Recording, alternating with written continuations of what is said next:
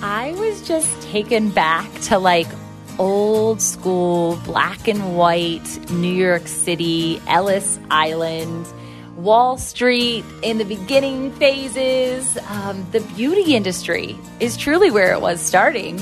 And it's incredible to get a behind the scenes of history, and in a way that I had never expected, and in a way that I am forever blessed, because today's podcast guest, Megan DiMartino, she's been there. She's done that. And she has had a lifelong career in beauty through service. And with such a heart, her heart is incredible. And it's always been in a surrendered spirit and also a confident one. And she does it with such grace, you guys. It's incredible. She's an award winner. She has incredible exits of 2 7-figure businesses. But I was saying at the very tail end of this conversation, and I really encourage you to listen to it with this lens of like a book or a fairy tale or a movie, because I got the revelation that this idea of her life, I mean, it's truly who she is and how she's walked, hopes and possibilities. It's the book that she's written that's just over the horizon. God has something magnificent in store as she continues to share her story, and she's just getting started. So make sure you follow Megan DiMartino in all of the places, get her book, and tune in to every second of this show. It is so good. Megan, I love you. This is your God wink, the moment that heaven says, for such a time as this, it's time to own your joy, prioritize your health, discover your wealth, and exude your wholeness. It's time to become truly fit.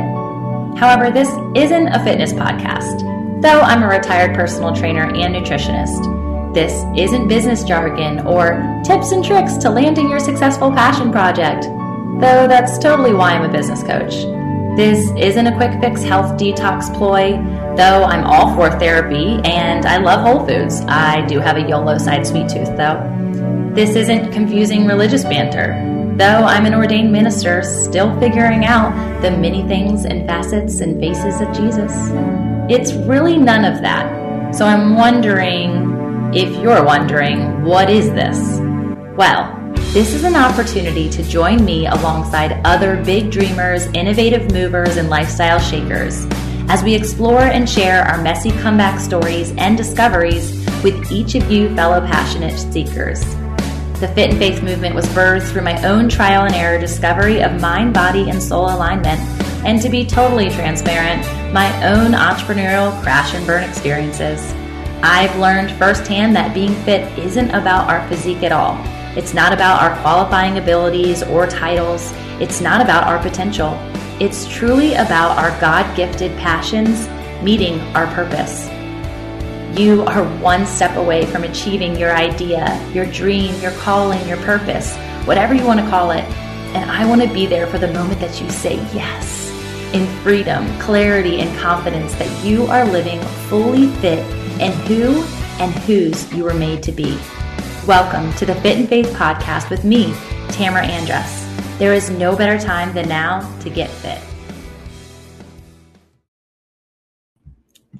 Hey, hey, hey. Hello, hello.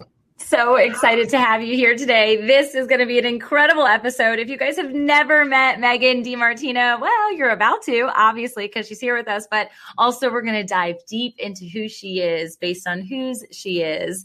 And Megan and I are newfound friends as of 2021. Thank you, Clubhouse.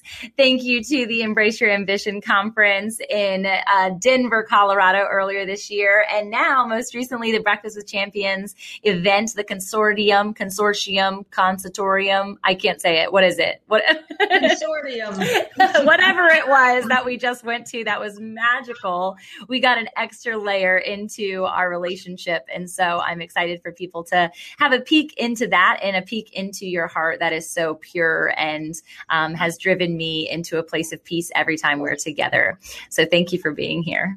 My pleasure, Tamara. Honestly, just a joy. I was looking so forward to this and carried a few pieces of equipment because, as you shared, we were in New York City this past weekend, and now I'm in New Jersey.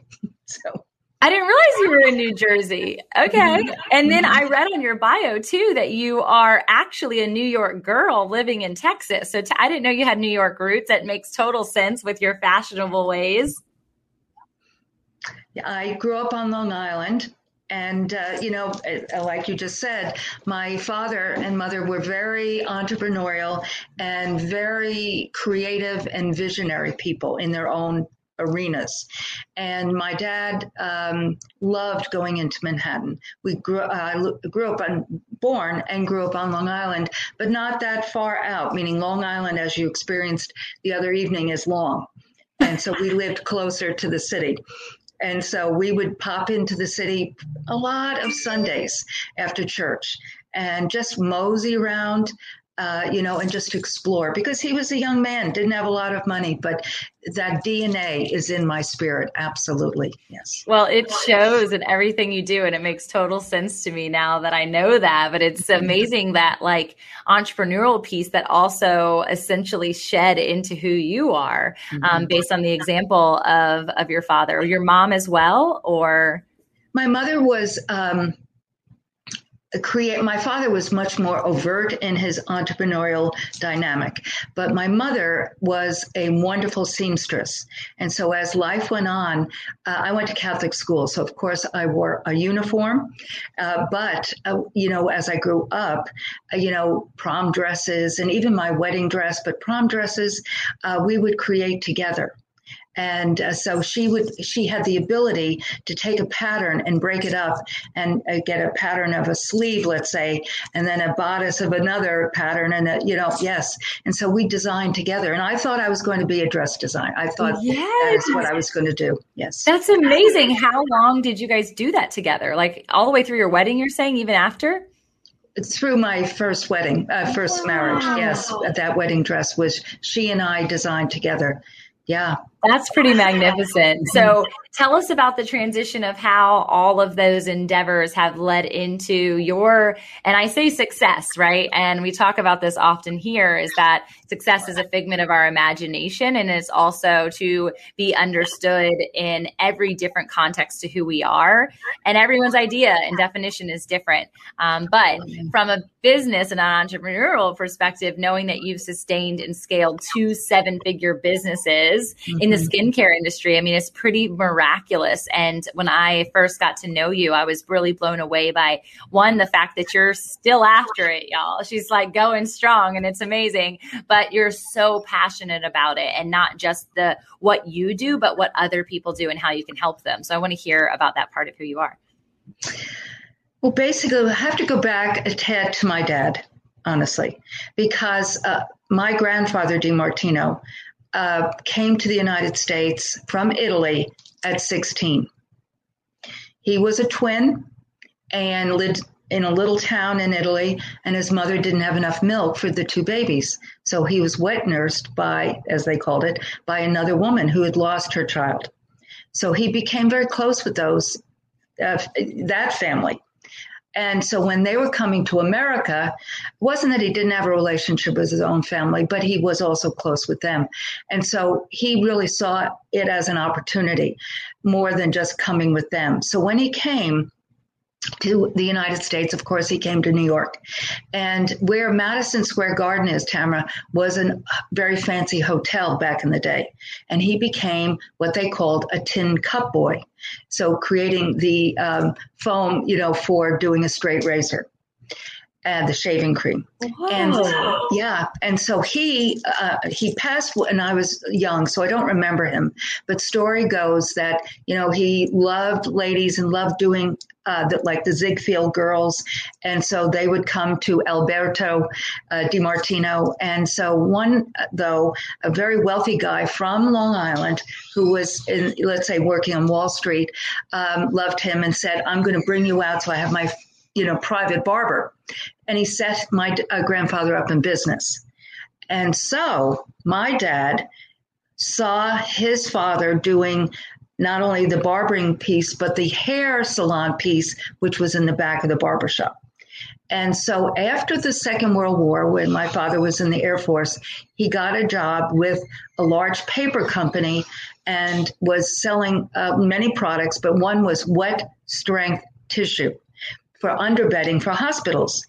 So Ray DiMartino, I bet this would work for perming, because he saw his father doing perms, with that like rocket ship and cloth. And so he cut it up, Tamara, and brought it to salons in the New York City area and said, try this. And of course, by this point, they were not using cloth. They were using a non-woven material called mesh, but it was very expensive, and these people were reusing them, so very unsanitary. So he brought this tissue to them and said, try this. And of course, it worked, and it was very inexpensive, and it was disposable. So us kids were packing end papers in our basement, Tamara. I was like 5. That is so cool, though. I mean, what a crazy story. And this is where I think so many people get stuck in entrepreneurship, is I think it has to be this like magnificent understanding, or that you have to have all the fine details understood, or you need to write a business plan, or you need to go to a bank and get a loan. Like, it's actually not that hard. No, it's your heart. It's your mind, your spirit, and that passion.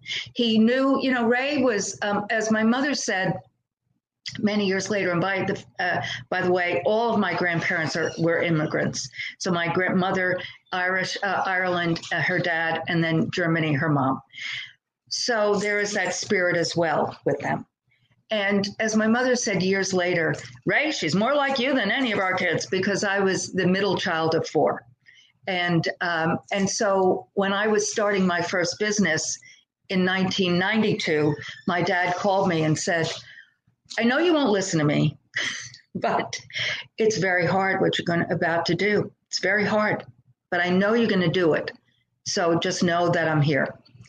And so, meaning from not financially. At first, he did not, invest any capital into the business, because the years later, he told me, you have to see it for yourself if you could do it. Now, mind you, my friend, this was 1992.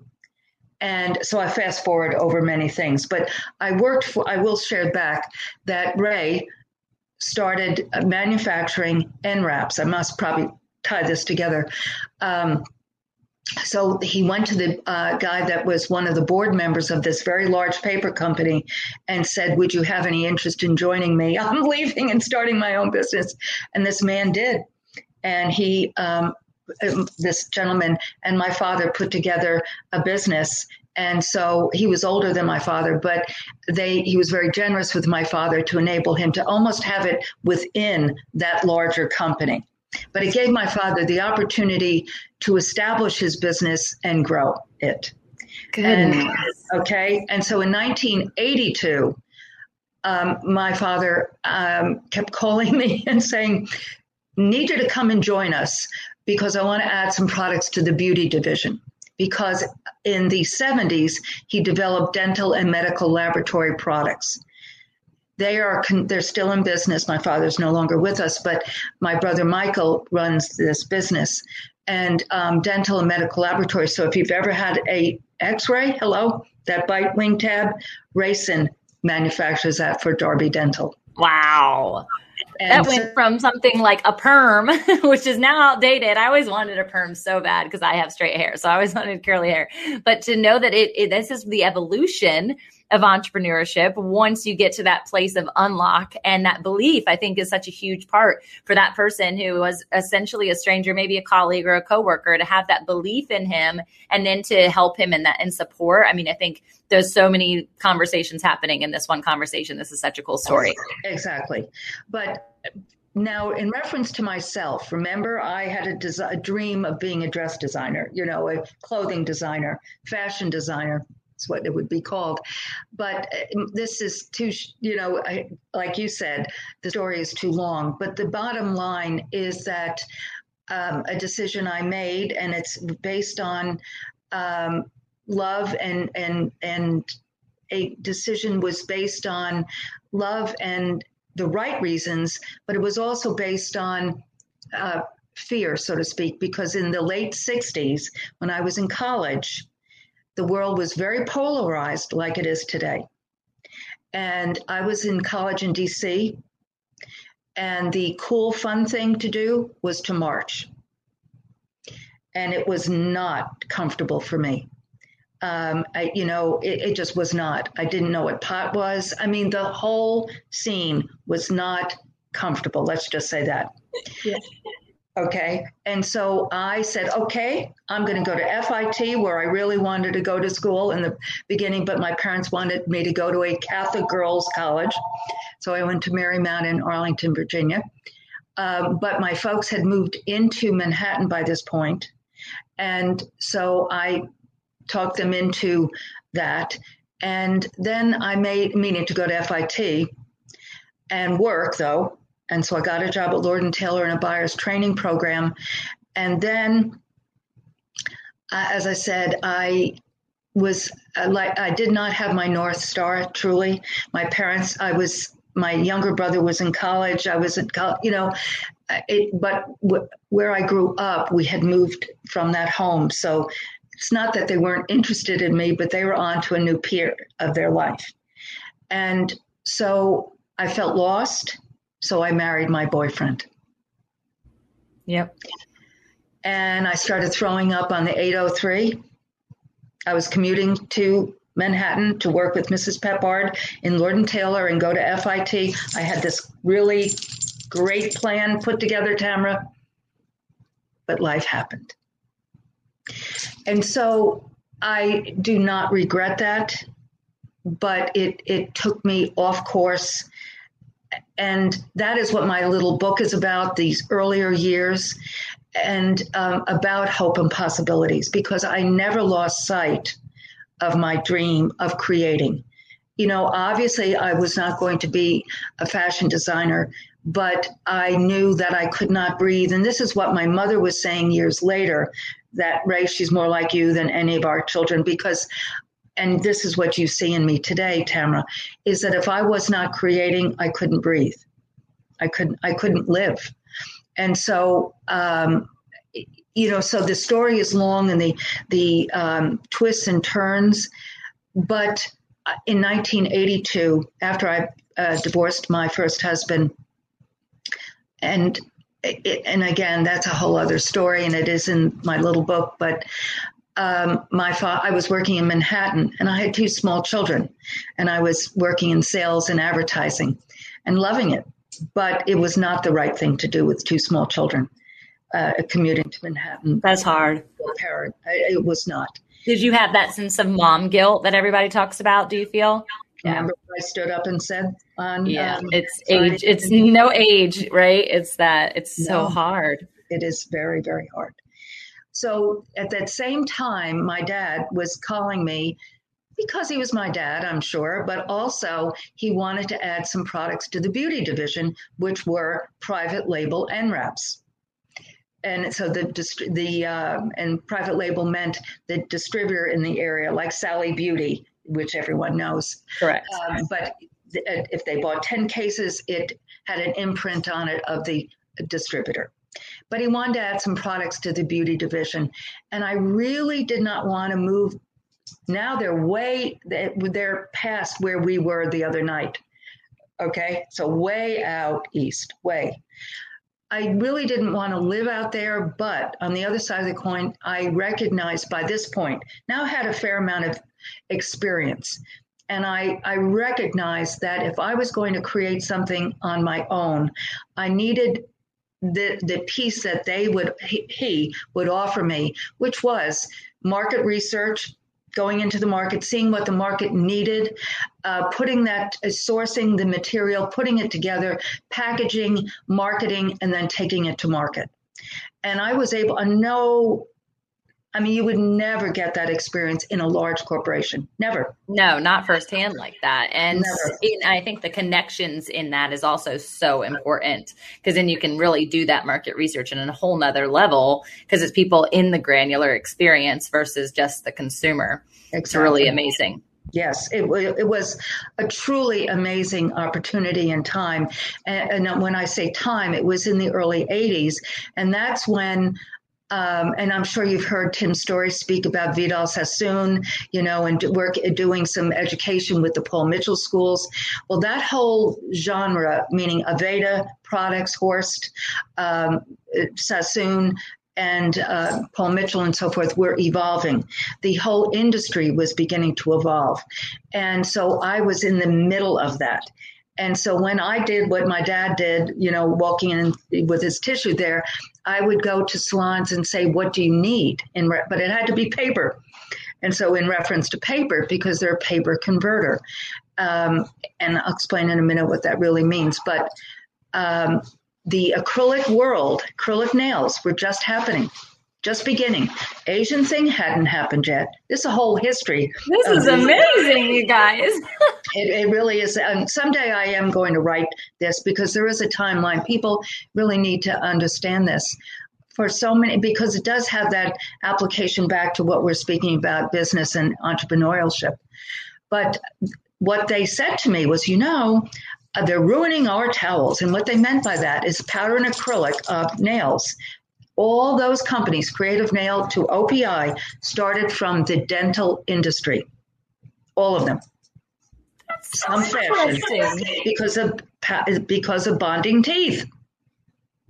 Okay? So they just put it on. That is how it started. And so they were clever enough or wise enough to know that because there was no such thing as a nail tech. It was just a cosmetologist that did it all, so to speak. They would do a manicure, a pedicure maybe, but there was no such thing as a nail tech. Even from a licensing position in the United States, the entire United States, there was no separate nail licensing. So these companies like Dr. Nordstrom from Creative Nail was wise enough, clever enough to then go into these distributors and start educating the cosmetologists how to do these cool acrylic nails. Okay. So then Megan walks in and said, what do you need in reference to paper? And they said, well, they're ruining our terry towel or waffle cotton towel because that stuff hardens and destroys the towel.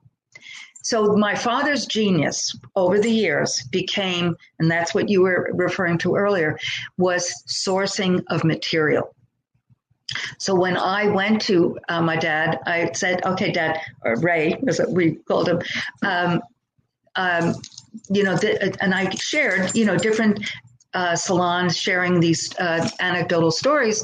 And so he started sourcing non-woven material because I asked them, what does it need to be like? And they said, it needs to be absorbent and lint-free. Lint-free was a biggie. Because of the get all over your nails. Yeah, it'd be terrible. Yeah. Right. So Ray did the sourcing and we put together the original, and I say original because Kimberly Clark knocked us off and others, they did. I was called the towel lady. They didn't have any idea I was Ray's daughter, but I'm out there like what you see now, and I said, Dad, we need to do a sample program because I started going to the distributor trade shows because they had manufacturers reps, and I told these guys I needed to come. Okay, whatever. I mean, they thought I was crazy, but the only reason that they paid any attention, I'm talking about the reps, was because they made a lot of money from the end reps because the 80s perming was big.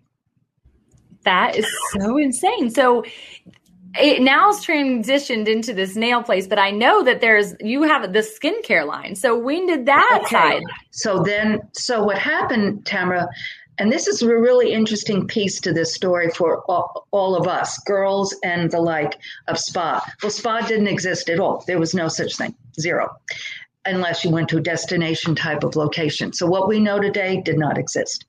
But the nail thing had to happen before spa happened. So somewhere in the mid-'80s to the latter 80s, natural nails started to come in, and that was the forerunner to spa. It really was, because aromatherapy, there were different things about it. Waxing didn't exist. Gigi honey, it came in from Canada. The gal that invented, Anna, I could go on and on. And so you could see this. And so by the late 80s, salons started calling themselves full service salons. And that meant didn't call themselves a spa yet because they really weren't doing skincare. But then what happened was that in 85, 6-ish, I started brewing this idea that I needed to add skincare. And because and I'll share this one little piece, in 1973, I was working in Bloomingdale's in Stamford, Connecticut. That by this point, we, as a family, were living in Connecticut. And I went to Bloomingdale's to apply for a job. And with my background, they said, well, you need something more than this, and like a Christmas job, so to speak. And they were bringing in a line called Biba, which was featured in the movie of Freddie Mercury, Queen, and his girlfriend Mary worked at Biba. She was a major store in London, Carnaby Street, from the Beatles to, Mick Jagger and so forth. And so she cut a deal with Bloomies and brought it in. But the revolutionary thing was that they positioned it in the junior department. So now that's very common to have, cosmetics or certainly, accessory type products in, the junior department, not on the main floor, not in the, traditional skincare cosmetics. So I was young, and they said, they wanted me to work with this Biba, so I was trained by the makeup artist from Biba. So that's a very important piece to me, because during that period, and I remember it like it was yesterday, it was a Saturday, and Don McLean's Bye Bye American Pie was playing. Drove the Chevy to the levee, and the levee went dry. I do know that one. And that was playing, and I had this Holy Spirit moment saying, someday you're going to do this. Now, do this, what does that mean? But God doesn't answer those questions, but it was here for all those years. So now fast forward to the late 80s, and paper, okay, I was creative and, working with my dad, but I knew there was more. And so in that period of time, the late 80s, I was offered to interview for a job with Alcon Laboratories, which is in Fort Worth, Texas. And that's what brought me to Texas. Okay. So Alcon is owned by Nestle, meaning it's an international multi-billion-dollar corporation. And they manufacture products ostensibly for the ophthalmologist. If you wear contacts, Alcon contact solution, but the dermatologist as well. And they had just bought a small lab of hair care products, very, medicinal, NDC coated. And they wanted to repackage, reposition, and bring new products into it. And so hence the gentleman that was running that division approached me saying, would you like to, he had gotten to know me and knew what I had done with all of these products that I, transformed this raisin and paper company. And so I knew that it was time. My older daughter was going to be a senior in high school. She could finish. And they're 5 years apart, my daughters, and the younger gal, that's what I was saying the other day. They're like, oh my God, this poor woman is dragging us around the world. But she was 11, so it was a good time to move. So they flew me to Fort Worth, Texas, interviewed, offered the job, and we moved, packed up the wagon train and moved to Fort Worth, Texas in 1987. But I technically took that job because I knew I could hang out with very sophisticated chemists. Because, Tamara, there was no Mr. Google. There was no internet. There was nothing. And the products that I didn't even know what I wanted to develop, but I'm smack dab in the middle of the baby boomer generation, and I knew what I was looking for, and it wasn't out there. It wasn't. The only product that had any result-oriented activity, as we call it, was night repair from Estee Lauder, which is still on the market. Yeah. But there was nothing. And so I knew that I could pick their brain and get to know. And I was also ready for an adventure. And so we moved that summer. So I worked with them from we moved in the end of 87 school time. And then I was with them until about 90. And basically didn't necessarily, Don McLean time didn't say I had to have my own business. It was just I was going to create something, right? So we were working on a hair product line based on hyaluronic acid. I'm sure you have heard of hyaluronic acid because it's a tour de force today, but this is in the late 80s. And the only reason Alcon was working in that is because it initially was for eye surgery because it's a very large molecule. So therefore that science was there. And my boss, the gentleman that I worked with, was discussing different ingredients with the chemists. And so we put this line together called Hyaluron. So what does Megan do? I'm working on it, designing it, but I did a whole storyboard on a skincare portion of it. And I brought it to my boss. I was so excited. I presented this and he looked at me and he said, skincare doesn't sell. Oh, yeah. And it's now billions and billions of dollar industry. That's so crazy. But this is before spa happened, before aesthetics. Now the nail had, but then he cited, Redken had tried and this one had tried. But the baby boomer hadn't gotten old enough yet. But as important as that, the science hadn't happened yet, you see. So I didn't quit my job. I had a child in college, but I said, this is not going to work forever. So I knew that I was not going to stay there, but another year plus, 2 years almost. But I started doing my, not exit strategy as much as, really looking into the market. And the other advantage I had being inside that publicly traded, very large international company is I was privy to, because there was no Google, no websites, I was privy to internal marketing, international information. And I read in 90, that Avon was going to launch a single product.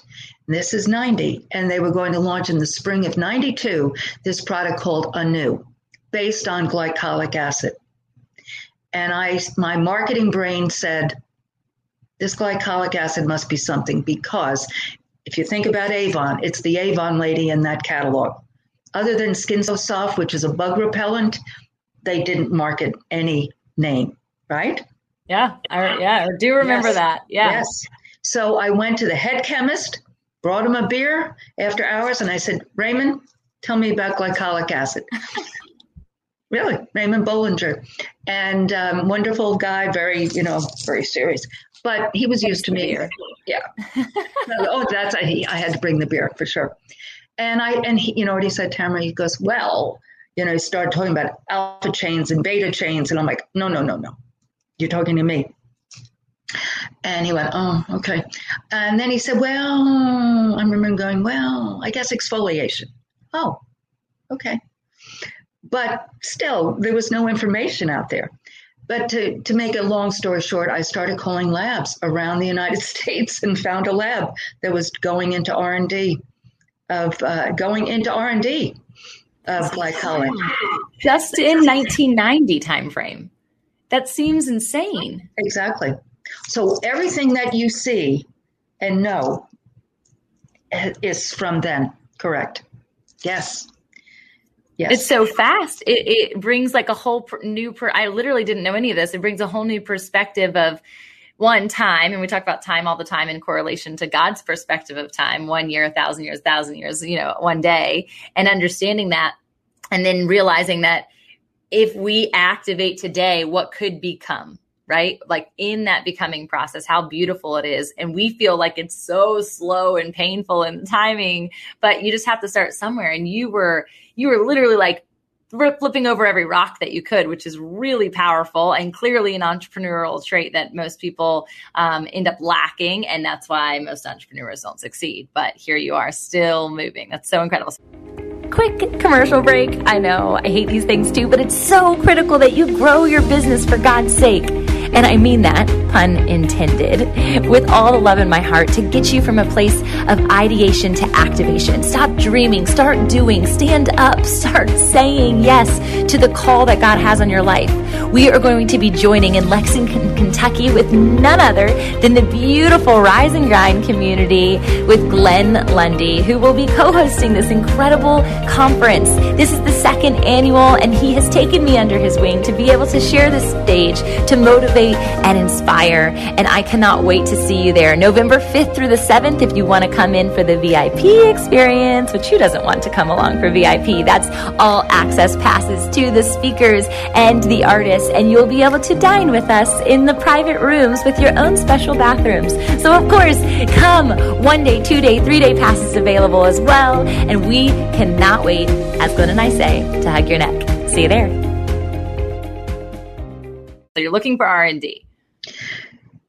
And I found a company that was working in it. But I do want to segue to what you just said about the Lord. And I moved to Texas, I said, in 87. And every person that I had, a relationship with, my secretary to my stylist, was talking about this Jesus.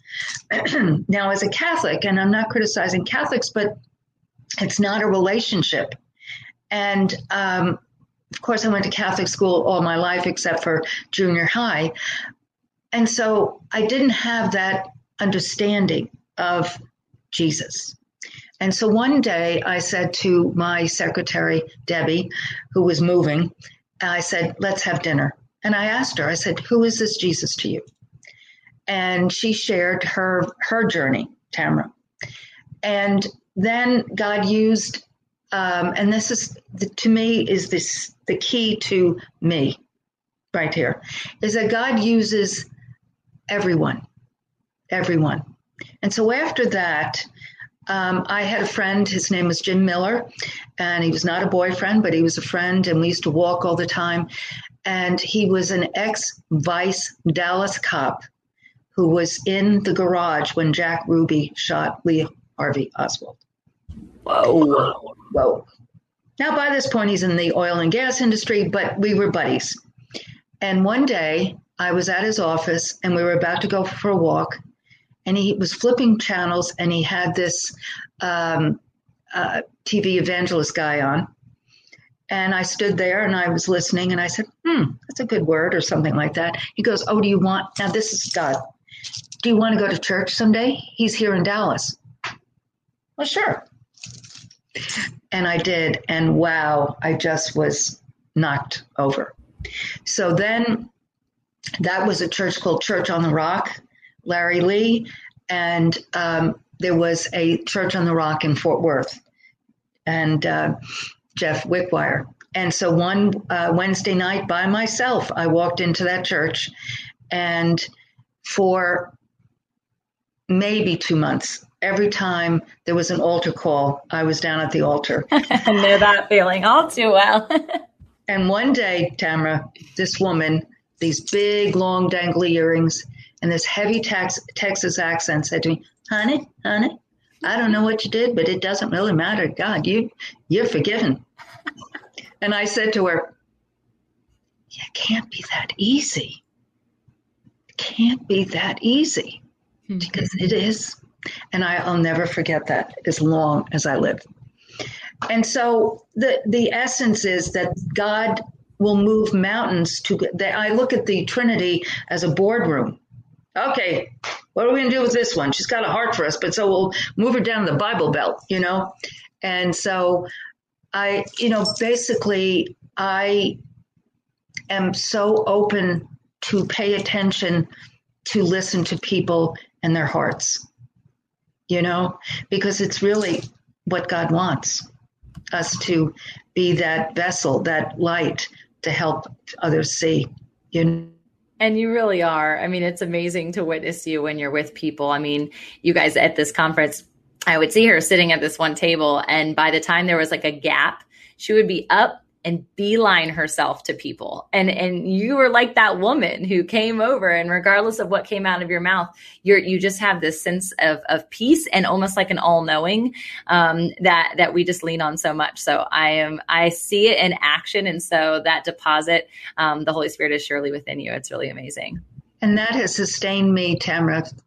And coming from you, I truly, appreciate the endorsement, the acknowledgement, because I am human, But then back to Raymond Bollinger there and, the R&D then. And so I found this lab and put together my first brand, Glycolique. And I left my job, and my boss was not happy. But I said to him, John, I'm doing this for me, not to you. And he got that. He did.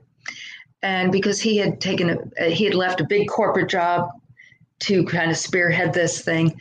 So he did understand it. And so years later, by the way, remember, this is the man that said skincare didn't sell. Maybe 4 or 5 years later, he called me and said, do you want to do something with me? I said, I don't think so. You missed the train. So I started Glycolique, but I was very undercapitalized. And as you've heard, like Amelia speak about this, now she's much younger than I, but, a little later in time. But, banks would not loan me money, even though it was doing well. I mean, I was a woman. It just, I didn't have a wealthy husband. I didn't have deep collateral. I mean, there was no way. And so I built it to over 7-figure, I did. And, but the lab that manufactured it from the very beginning asked if I wanted to sell it to them. They did, because they had tried to get into this wholesale beauty industry. Very small industry at that time, very networked. That's what, Tin Story basically is speaking about, really, really. And but they failed miserably. But I had worked for 2 companies, right? I had worked for my family's company and then Alcon, this other division of theirs. And so I knew the players. And so I was able to, Glycolique was able to be introduced. And the distributors, the purchasing agents or the buyers would say, I don't know, Megan, but you know what you're doing, so we'll give you a shot. But I marketed it in a small system, very similar to what you tried. It was even smaller, though. It was a 3-step system, because I knew that the salesman, because it was mostly men, who were going into the salon, because spa hadn't happened, were going to then speak to the stylist and sell it to them. So it had to be simple, but packed a powerful punch.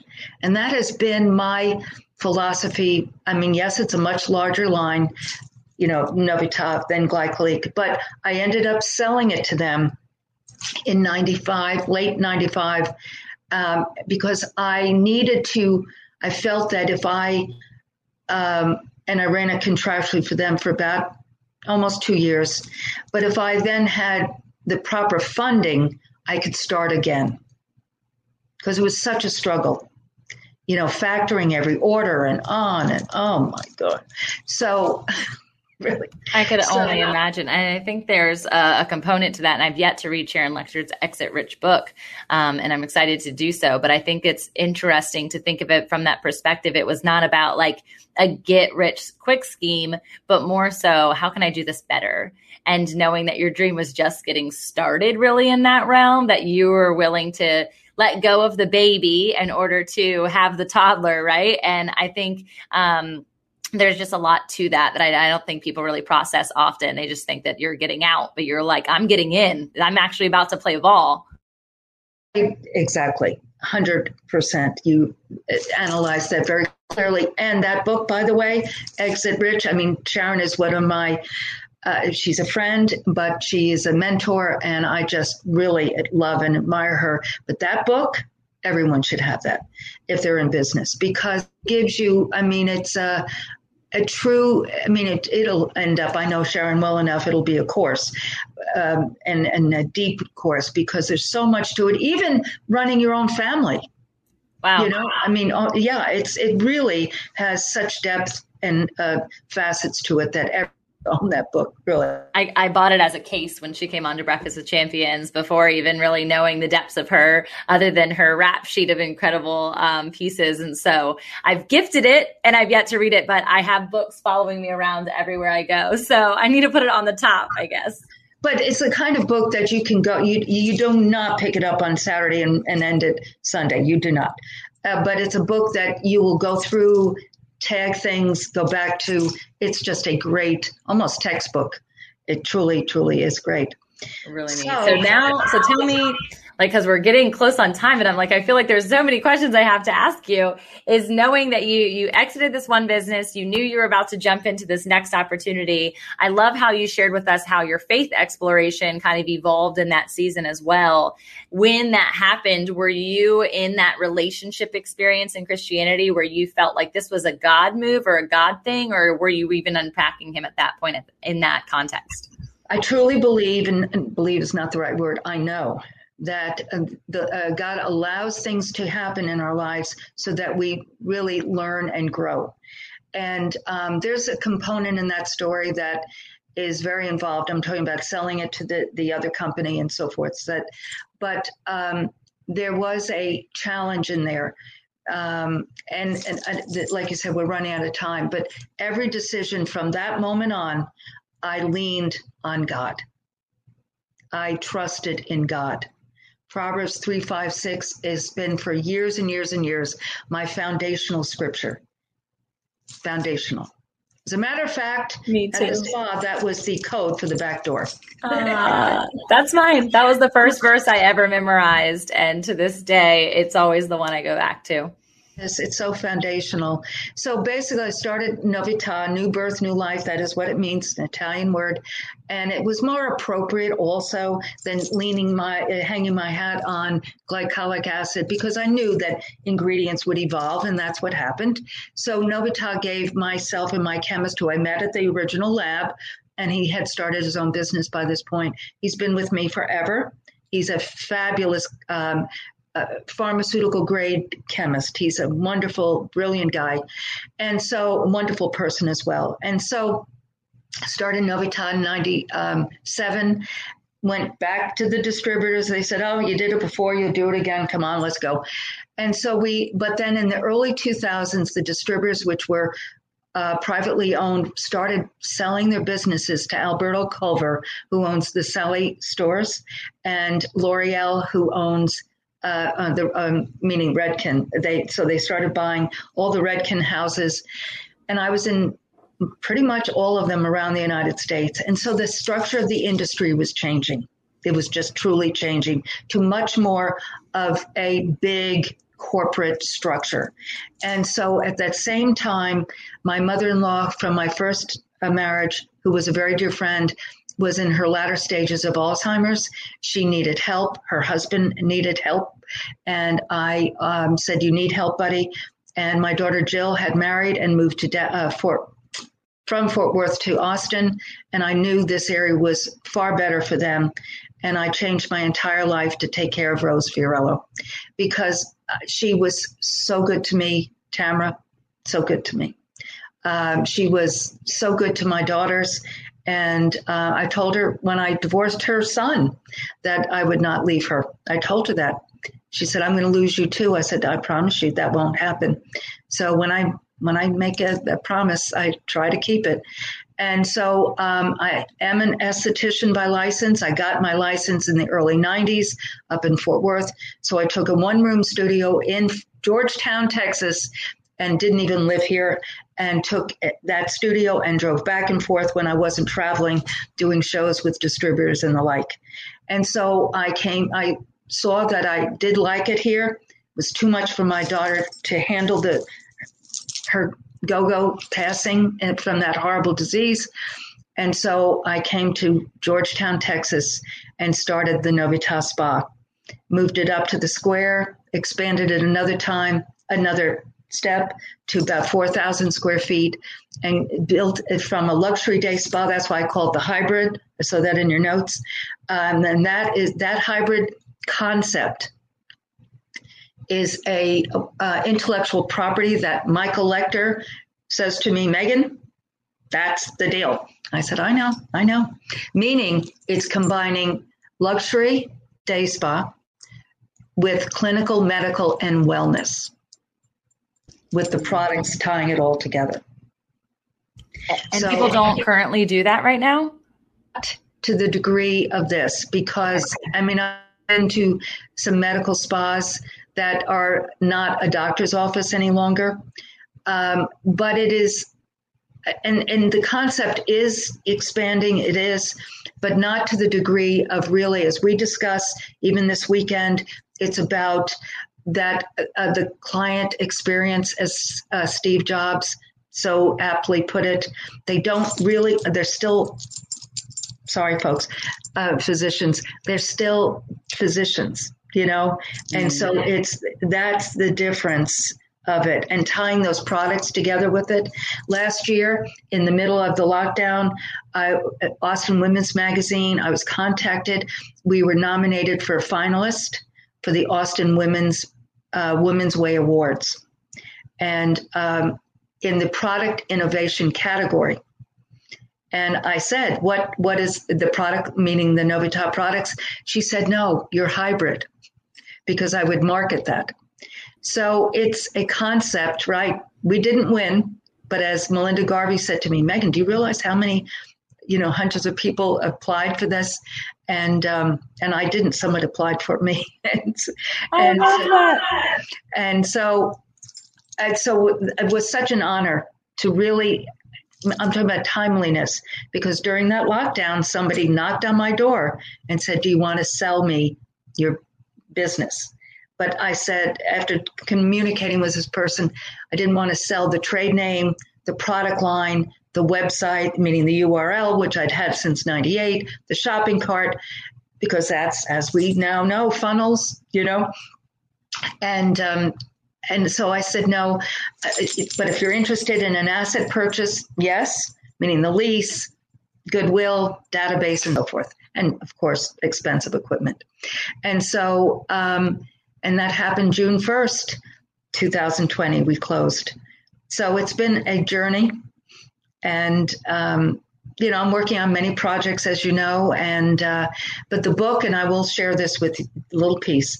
I did marry my second husband, never planning on ever getting married again.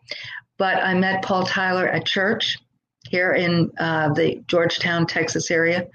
And I just knew in my spirit it was something I was supposed to do. And he had a stroke, though, in 2009. We married in 6, and threw him into a horrible situation. And I see God's hand in it very clearly, that he truly, before he fell apart, he got me, he affirmed me, and you understand this piece, you do. He understood me, he supported me, I don't mean financially, I'm talking about emotionally and from a career position, and God knew that he was going to need an advocate for this dreadful disease, Lewy body syndrome. So the night that he passed, that morning as this day was dawning, the backyard was full of white butterflies. And I'm like, I had been up for 2 days, and I'm like, well, am I hallucinating? I was like, what's going on here? And, but then I put my head on the kitchen table. I started praying, Father, give me, what are you telling me? I know there's something here. And I started raising my head, and I heard, share your story. And I had started working on, in 2019, a business course or program. And then I got this crushing thing in my spirit. You're not doing what I said. Stopped that, wrote that little book, published it, and it went to #1 on Amazon, January 4th, which is my mother's birthday. Of course it is. Of course it is. So, that's a short of a very long journey, but it is, the title of the book is Hope and Possibilities Just Over the Horizon. It's never too early or too late to create the life of your dreams. Ever. You guys, there's so much to that. I feel like it could be almost like a documentary blended with your individual story as a movie. Because how cool would it be like to go back to New York City in that time frame and see the textiles and before all of that? Because every woman uses products. I mean, I've got products around me like everywhere, right? And to understand how it evolved, and even in my lifespan, half of the stuff didn't even exist, and I just can't even comprehend that. But more so, even in that, the faith journey that existed, it could be a beautiful. We're going to have to make it a film. I don't know how. We should have asked that as a help statement at the conference. And I know this in my spirit. I am so blown away that you picked that up. I'm just like because now I know that's affirming. We prayed before this, and I prayed the Jabez prayer as I was putting on my lipstick. And because I know that this should be a film, because it will help women. Exactly. I'm feeling the same way. And I mean, I see it in my mind, like you said about New York, and you were there last weekend, Can I play the younger version of Megan in your movie? Because I think I could totally rock the Megan that you are. I mean, with my mini dresses and my knee highs, and Mrs. Peppard taking me through the garment district. She, the one that I work for in Lord and Tiller, Megan, come on, let's go to Lily Pulitzer. Oh, Bonnie Cashin, who was the founder of Coach. It wasn't this big conglomerate. There was a Bonnie Cashin who did the turn.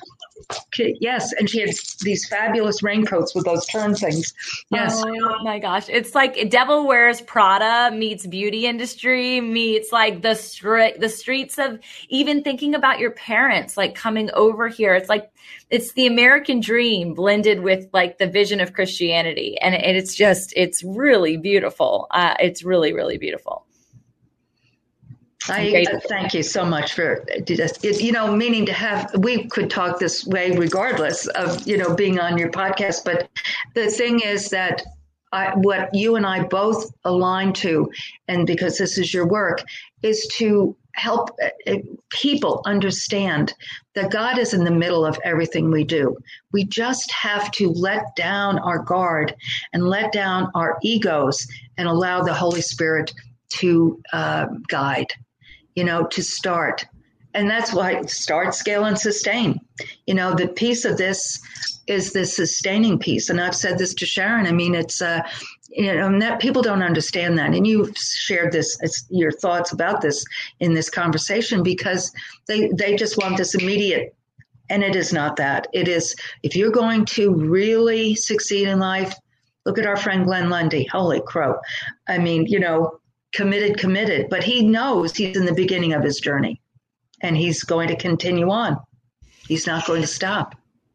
Yeah. And we are blessed to be a part of that for sure. And I think it's incredible to see the people that he's bringing together, and you and I being two of those people in one way, shape, or form. But this has been such a gift, and I knew layers of it, but to see it all together in one, it really is magnificent. I've never, ever one time said out of my mouth on any podcast, 120 something episodes in, that this should be a movie. So the fact that I affirm that for you is kind of mind blowing to me. And again, you guys, this is like the listening, the active listening, and actually participating in conversation with people and allowing the Holy Spirit to speak to you, and then actually saying it rather than just processing it. I could hold that and just be like, oh, that would have been a cool movie. But this is when that next step, that Holy Spirit guidance of say this now, allows this experience to transform into something just magical. Megan, you're a gem, as I've always said. And truly, this was a special time. Thank you for sharing.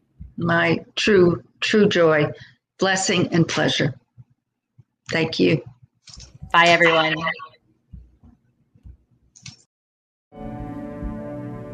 Hey y'all, it's me again. I hope in today's episode you sense an ignite to an ember within you. Something mentally, physically, emotionally, or spiritually moving that creates and sustains a fire within your journey. Before you go, let's solidify the flame. I'd love for you to take a step right now in declaring your takeaway. by snapping a pic of the episode you tuned into, share your sparked moment, and tag me at fitandfaith_podcast or me personally at tamara.andress on Insta. I hope that I can keep you accountable and also share you with the greater community of the Fit and Faith podcast listeners.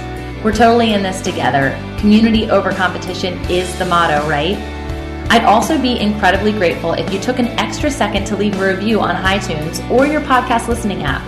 I'd love to feature your thought in the next episode and give you and your passion project a big shout out. You know I'm a writer, so I love words and I can't wait to read what you have to say. I'm ready to fuel the flame with you together. And until next time, blessings over your joy, health, wealth, and wholeness. Tune in next time.